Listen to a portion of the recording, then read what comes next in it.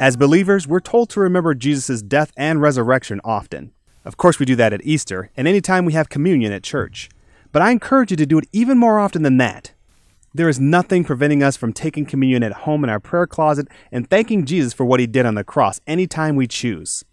When I think of Jesus' sacrifice, I think of the portion of scripture from Mark 14:35-36, which says, "Going a little farther, he fell to the ground and prayed that if possible, the hour might pass from him.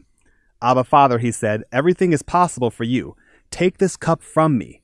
Yet not what I will, but what you will." That, of course, was in reference to Jesus right before he was taken and crucified. I challenge you to try and imagine this moment in Jesus' life. From the time his mission was revealed to him up to this very moment, he knew that he was going to die for all mankind. Could you imagine knowing the time and manner of your death? There is never a time when we are ready and prepared to be tortured. Jesus knew it was coming, and he knew that it was coming soon. He agonized, even to the point of not wanting to go through with it. Being fully man, he asked God to allow this burden to pass from him. But even in his agony, he was faithful to God, obeying his will. It is this portion of scripture that pains me most. I try to identify with Jesus' state of mind as if I were in his shoes. How would you feel if you knew that you're about to be tortured and crucified, knowing that God has the power to stop it, but ultimately releasing your will and accepting God's will? Wrecks me every time I think about it. And it is something that we should think about often so that we don't take Jesus' sacrifice for granted. But praise God that he is alive today, interceding on our behalf, even as I speak to you right now. If you'd like to send us a comment, or if you're dealing with something in your life that you'd like prayer for, we'd love to hear from you.